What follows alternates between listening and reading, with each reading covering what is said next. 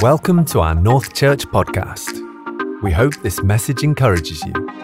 For further information about our church, please visit churchnorth.com or check out our social media at Church North. Today's speaker is Pastor Tyrone Reid. Today I want to speak on a scripture and on a topic that's probably known to all of us in this room if you've been in church for a certain period of time. It's a very familiar passage of scripture. I won't read it just yet, but it's taken from Matthew 22, and it's about the greatest commandment. And I think it's good to spend some time really speaking about this, just because it's pitched as the greatest commandment. To give a tiny bit of context, Jesus he's in a place where he's been sharing his teaching, sharing his parables with the people. And it's got to a point where the Pharisees, this is during Passion Week, so this is during the week where Jesus has come back into Jerusalem, and he knows that week that he's going to be crucified. And there are Pharisees and Sadducees that are seeking his demise, seeking to see him killed. They see that what he's teaching and what he's doing is leading a revolution. People are leaving Judaism and following the way of Christ, following the way of Jesus, believing that he is the Messiah, and they don't believe.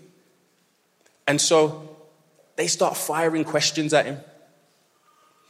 And it gets to a point where Jesus is just he's a bit of I say a little bit. He's an absolute wordsmith.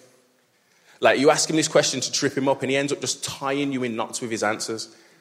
And so the Pharisees, one of the Pharisees takes an attempt, and this Pharisee is what's known as he's one of the teachers of the law. So someone who is trained in legalism, so knows the law inside out. And I'm just going to read very quickly this passage. It's Matthew 22, verse 34. We'll read through to verse 40. But I'll focus mainly around verse 37 and 38 and 39. It says in verse 34, hearing that Jesus had silenced the Sadducees, the Pharisees got together. One of them, an expert in the law, tested him with this question. Teacher, what is the greatest commandment in the law? Jesus replied, love the Lord your God with all your heart and with all your soul and with all your mind. This is the first and greatest commandment. And the second is like it. Love your neighbor as yourself. All the law and the prophets hang on these two commandments. Like I said, it's a very familiar passage of scripture. It's been preached many times. There's an aspect I want to really sit in today. But we see here that this expert in the law seeks to test Jesus and wants to know what is the number one commandment. In the Old Testament, there's 613 different commands that are given in the Torah. 613, so there's a lot. The first 5 books of the Bible. And this expert in the law, this person would know all of them. Maybe the majority off the top of his head, if not all of them, by heart, memorized. And they ask him, what is the number one commandment? So you're thinking, this is the chief, most important thing. And look what Jesus' answer is. Love the Lord your God with all your heart, with all your mind, with all your heart, with all your soul, and with all your mind. First and foremost, the greatest commandment is to love. It's commanded. We often see in our culture and in our society today that love is very much felt. It's like something that you feel, so you're drawn towards someone. It's something that's hard to articulate, it's hard to describe. But you're drawn towards a person, can make you do kind of crazy things, can make you make some, let's say, questionable decisions. But it's not always clearly articulated. There's a quite a well-known Bible teacher out there called Dr. Vodi Borkham. He defines love as this. He says that love is an act of the will accompanied by emotion that leads to action on behalf of its object. I'll say that again. Love is an act of the will Right, so love is first and foremost a choice, he says. Then it's accompanied by emotion. So there's definitely feelings within it. It's just the choice safeguards the feelings. Does that make sense? The feelings aren't to lead and then the choices follow. So love is an act of the will accompanied by emotion that leads to action on behalf of its object. And we see this demonstrated through Jesus, or through the Father, should I say? Because the Father loves us, his children, his people, right? And so what we see God do is, you see in one of the most famous verses in all of the scriptures, John 3:16, it speaks about how God so loved the world that he sent his only begotten Son. And so when you think about this, you see that God has first and foremost chose us. There was nothing about us that was lovable, if that makes sense. We'd turned from him. And he's like, I am going to choose to redeem these people. Then what happens is God is so emotionally invested within his choice. You know, there's a lot of debate. I'm no psychologist in any way, shape or form. I've done little bits of reading here and there, you know, just like armchair psychology.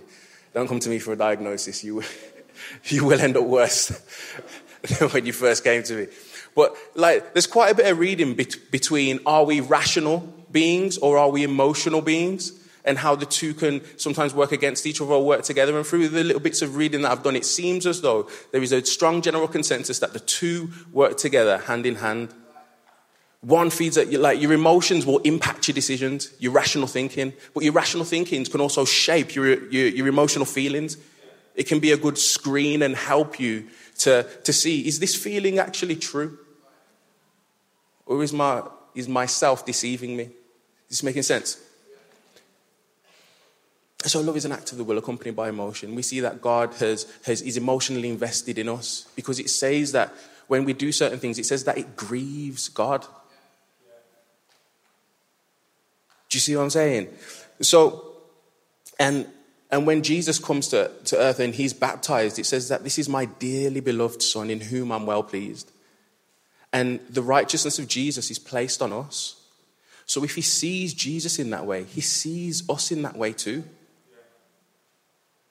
And so God, the Father, is emotionally invested in us. He's chose us. He's emotionally invested in us. And so his action is to therefore send his Son to save us.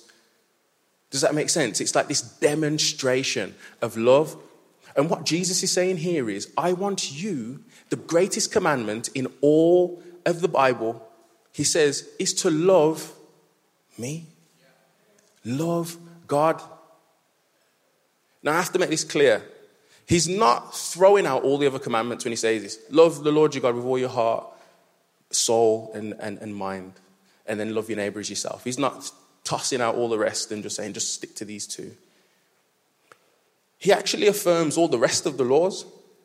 When you look at the 10 Commandments in Exodus chapter 20, verses 3 to 17, we see the 10 Commandments listed. And in the 10 Commandments, it's split into what's known as the two tables of the law.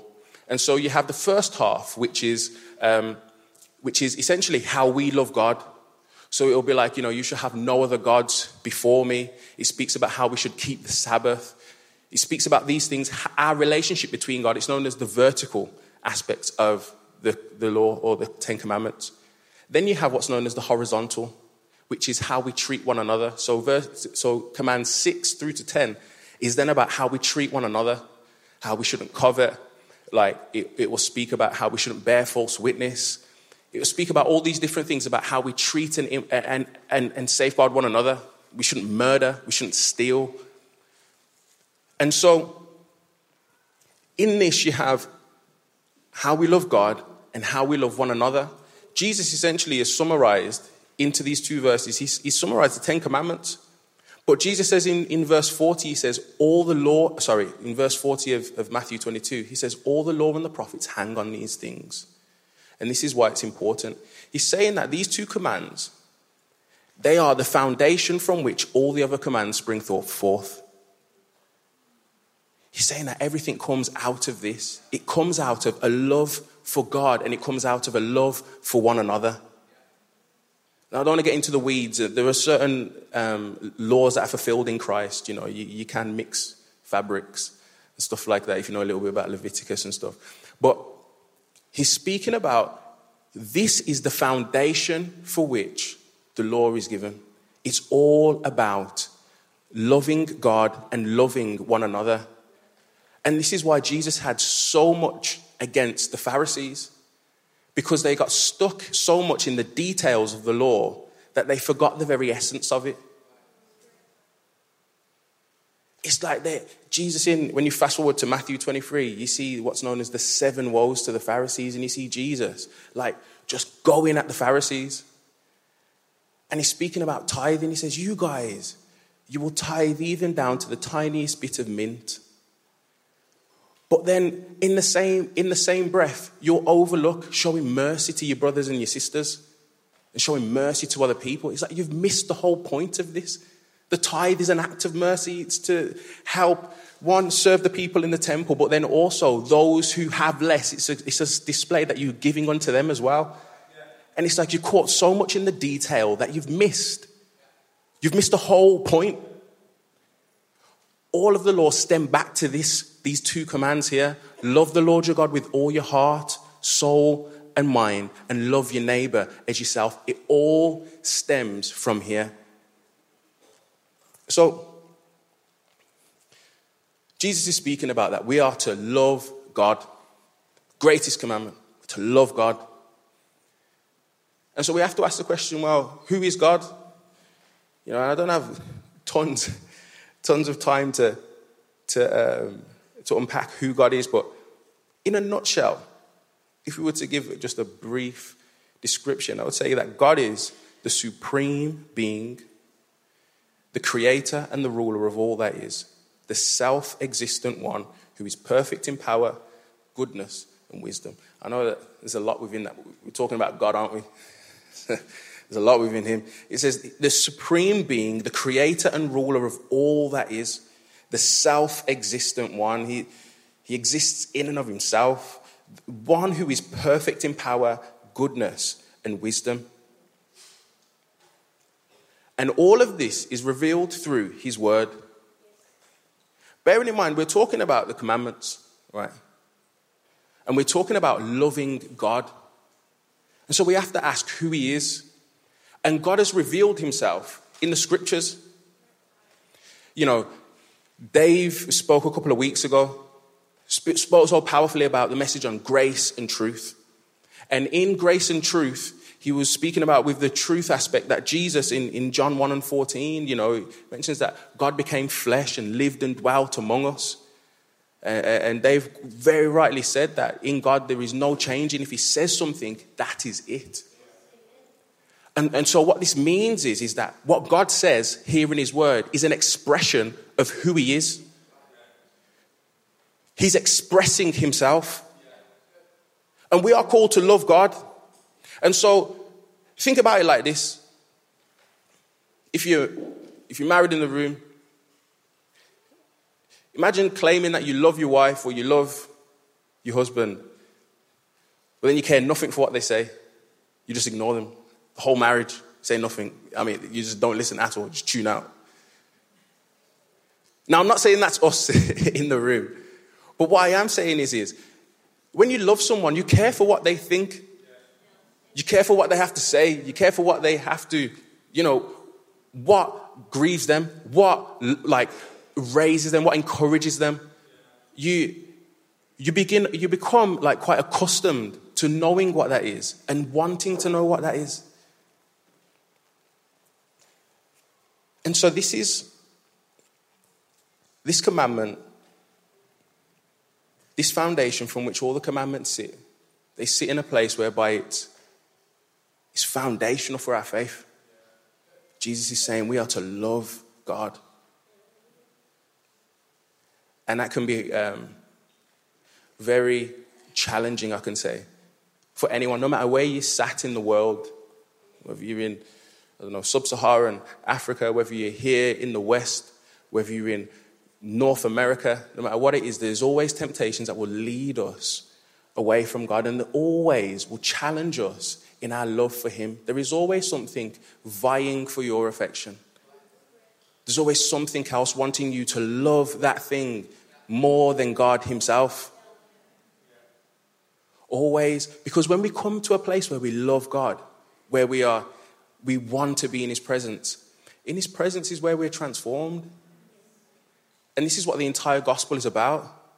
It's about how we're saved. It's about how we're changed, how we're gone from old to new, how we've gone from death to life. And it's this process of transformation, but that's done in the presence of God. And the presence of God is found through his commandments. He's found in the commandment. You read his word. I know I'm labeling it as the commandments, but you read his word. And you'll get to know who God is. And in 2 Corinthians 3, towards the back end of it, it says that when we behold the glory of Jesus, little by little, we are transformed from one degree to the next, it says. Just little by little, loving him and coming before him and being in his presence, it changes us from one degree to the next. And it's this beautiful, often slow process. And so, the question is how are we to love God? This text says here, it says, love the Lord your God with all your heart, with all your soul, and with all of your mind. Now, I think it's easy to read this and then start to box up the human being. What I mean is focus on, okay, how do I love God with my mind? And then how do I love God with my heart? And how do I love God with my soul? And it's almost like it's easy to separate and try and focus in that regard. But the problem is here, what Jesus is really saying, if we were to even simplify this even more, Jesus is saying, I want you to love God with your whole self. Like the whole of your inside and the whole of your outside. Like just every part of you, like every fiber of your being, like love him. That's essentially what he's saying. Like when we think of the mind, we think of the intellect of man, how, it's like the gateway to your heart. Because let's say if your heart is right, your desires, it's what you desire, it's what you feel, your emotions and stuff. Right. But to get to what you desire and to get to what you feel, it comes through the mind. The mind first receives it, processes it somewhat, and then it enters in. And so there's always some level of overlap. You can't just take them apart and separate them completely. And then your body will then do what it does. You'll make a choice and then you do some, I want to wipe my forehead. Do you know what I mean? I'm hot. My soul knows I'm hot. My mind is like, maybe you should do something about that. My body's like, okay, cool. It all works together in sync. Is this making sense? All works together in sync. But if we're going to love God with our heart, our soul, our mind, in other words, the whole of ourselves, it means that there is a whole transformation. It's holistic. From the depths of you all the way it's from the inside out. Every part of you gets changed to some degree. Some of you experience bodily healing on this side of eternity. Do you know what I mean? Some of you will experience a shift in mind. And sometimes it's momentary, in the moment. And sometimes it's over time, little by little, day by day, like I was saying, from one degree to the next, being changed. You will see a shift and a change within you if you love God wholly with every part of yourself. But like I was saying in the beginning of the message, the reason why this is speaking to me most in this season of life is simply because, God saved me 15 years ago. It's a long time. And,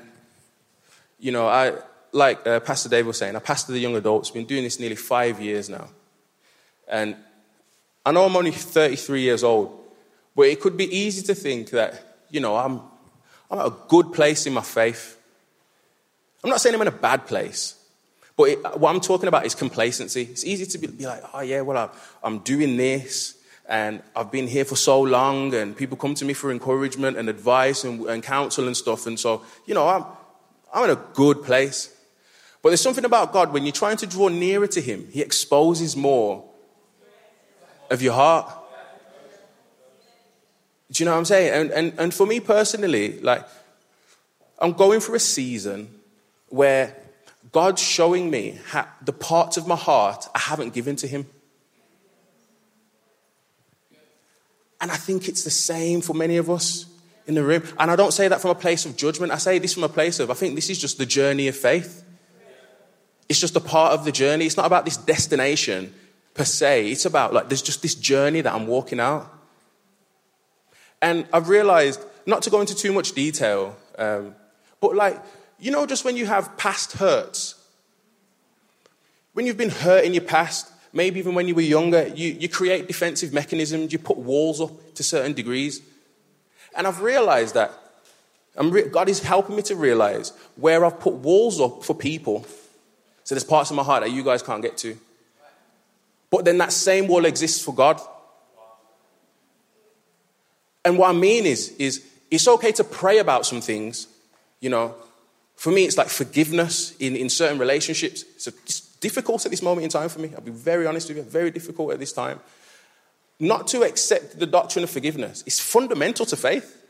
It's absolutely fundamental. It's clearly written in the whole of the gospel, the whole of the Bible. It's all about forgiveness. But to practically outwork that, the difficulty lies for me personally is in where this wall has come up. It's come up because there's a fear of being hurt again. And even though God is as trustworthy as he says in his word, the Bible says in Proverbs 30 and verse 5, every word of God proves true. His word doesn't fail. His promises in Christ are yes and amen. But when you've built up a defense mechanism for so long, and then God comes to a point where it's like, yeah, I want to get into there too. And then your fear rises of, oh, well, I've never let anybody else into here just in case it hurts. And I've got used to doing that. And now you're telling me to let you in. But it's not so easy. It's not that I don't want to trust God. It's just, I'm very much stuck in my ways. I don't know if anyone relates to that. And so it takes this time of breaking down a stronghold. So I can love God with my whole heart, my whole self. And it's often our fears. It's often our vulnerabilities. It's often hurts. It's often the parts of our life where we are incredibly invested. You've spent 20 years at your career, like working away at it, educating yourself, training yourself, moving city, moving country, climbing the ladder non-stop. And then God says, I want you to give that up and go and be a missionary. You're like, what? Hey, God, I've got like 150K invested here. You're just going to send me over here for this. And then you start to see this resistance. It's not that the person doesn't necessarily trust God, but then you start to see how deep does that trust go. And what is Jesus saying here? The greatest command, what the whole foundation of the Bible is built upon, is your love for God with your whole self. With the whole self. And so he will knock on that door. And God is patient. He's patient. And this isn't because God is this just tyrannical, controlling God, wanting to pull the puppet strings. I want to do this for you. It's the fact that one of the biggest barriers for us giving ourselves, just like I was saying, you have fear where you're invested in life, etc. But ultimately, it's sin. Ultimately, the thing that holds us back from giving the whole part of our hearts to God is sin. What I mean by this is, I'm not necessarily just talking about, Tyrone, don't steal a flannel from church because you're sweating. Like, you take one anyway. I'm not necessarily talking about behavior.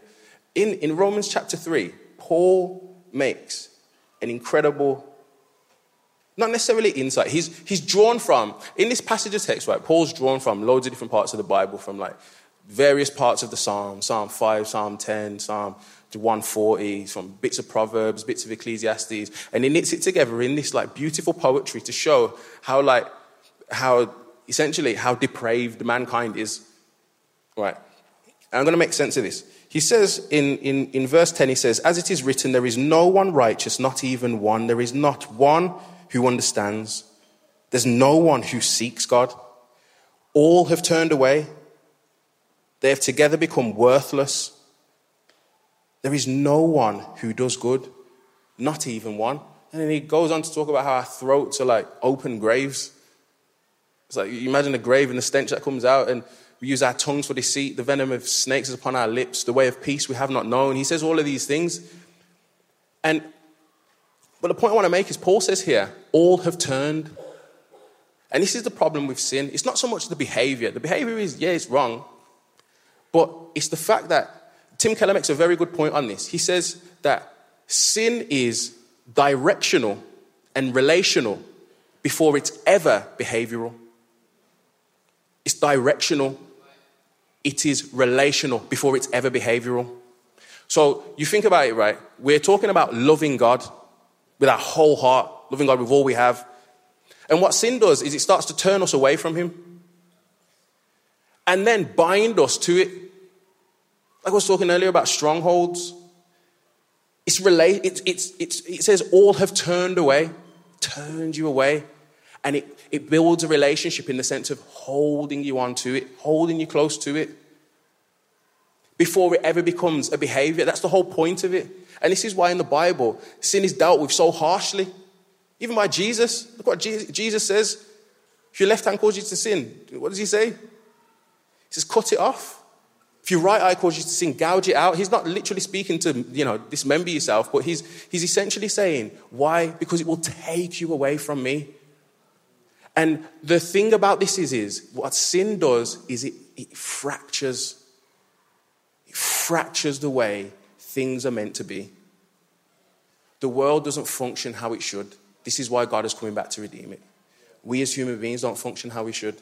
Humans aren't designed to sin. We're designed to be sinless. To sin is anti-human. You think we have a mind that will want some... we have a mind... the Bible in Romans 1 again, it speaks about how we can conceive sin, right? And then, so what happens is we end up with this desire that wants to do something that we shouldn't want to do, and then we end up doing it. It's like sin starts to permeate all aspects of the body. And it starts to let parts of the body work against each other. Sin isn't good for your physical body. It's not. But a depraved heart will desire it. And so what happens is with sin, what it does is it fractures the way that humans are designed to function. And this is why God is saying this is the most important commandment. Because he's like, what I've come to do is piece that back together. And it's funny because we can end up trying to love God in a fractured way, in a sinful way almost.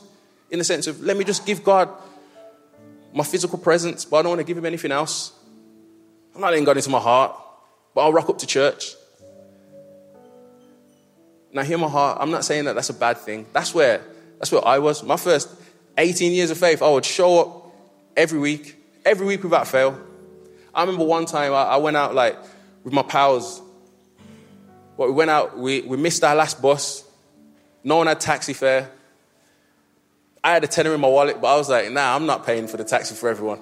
So I walked home. It was like 5 hours just to hold on to this tenner. Right. And I would tighten it. I end up getting home at 7, go to my mates, get home at 7 a.m. Sat in church, 11:30. I was a bit late, but 11:30, sat in church. I'm not a Christian. I was present with my body.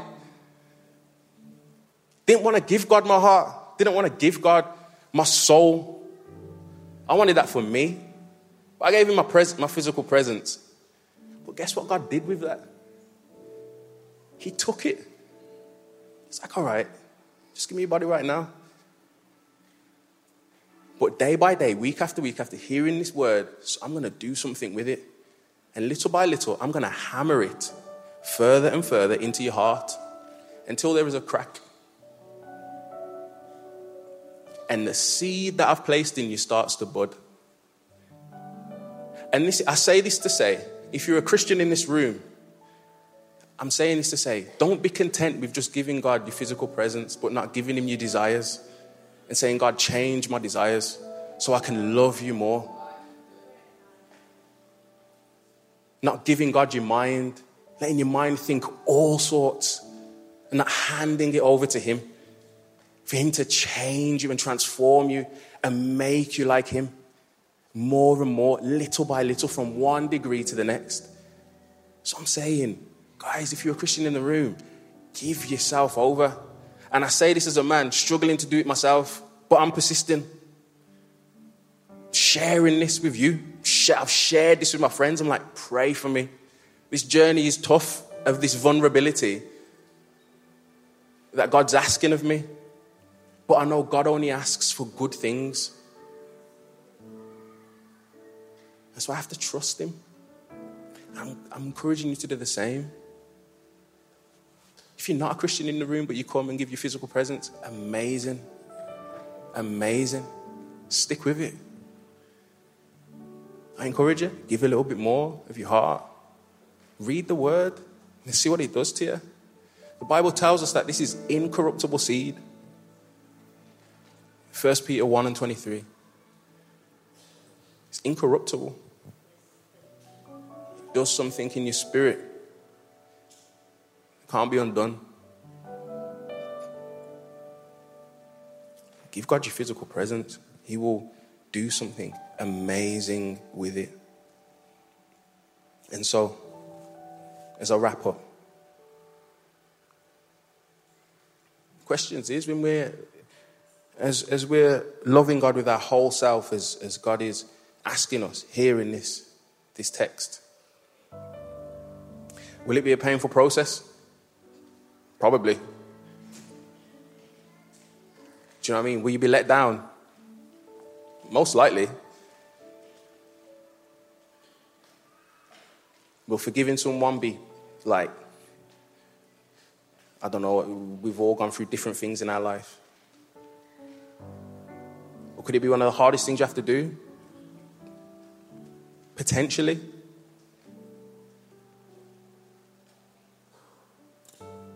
But if it does hurt, would God heal you? Absolutely.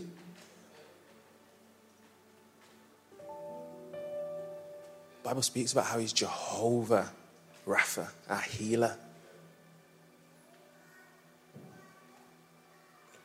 If you're left, will you be left alone? Will God leave you alone in the process? No. The word tells us that Jesus Christ is Emmanuel. It means God with us. The Bible tells us that he will never leave us nor forsake us. That he is always there. Even in the times where he feels he is completely absent.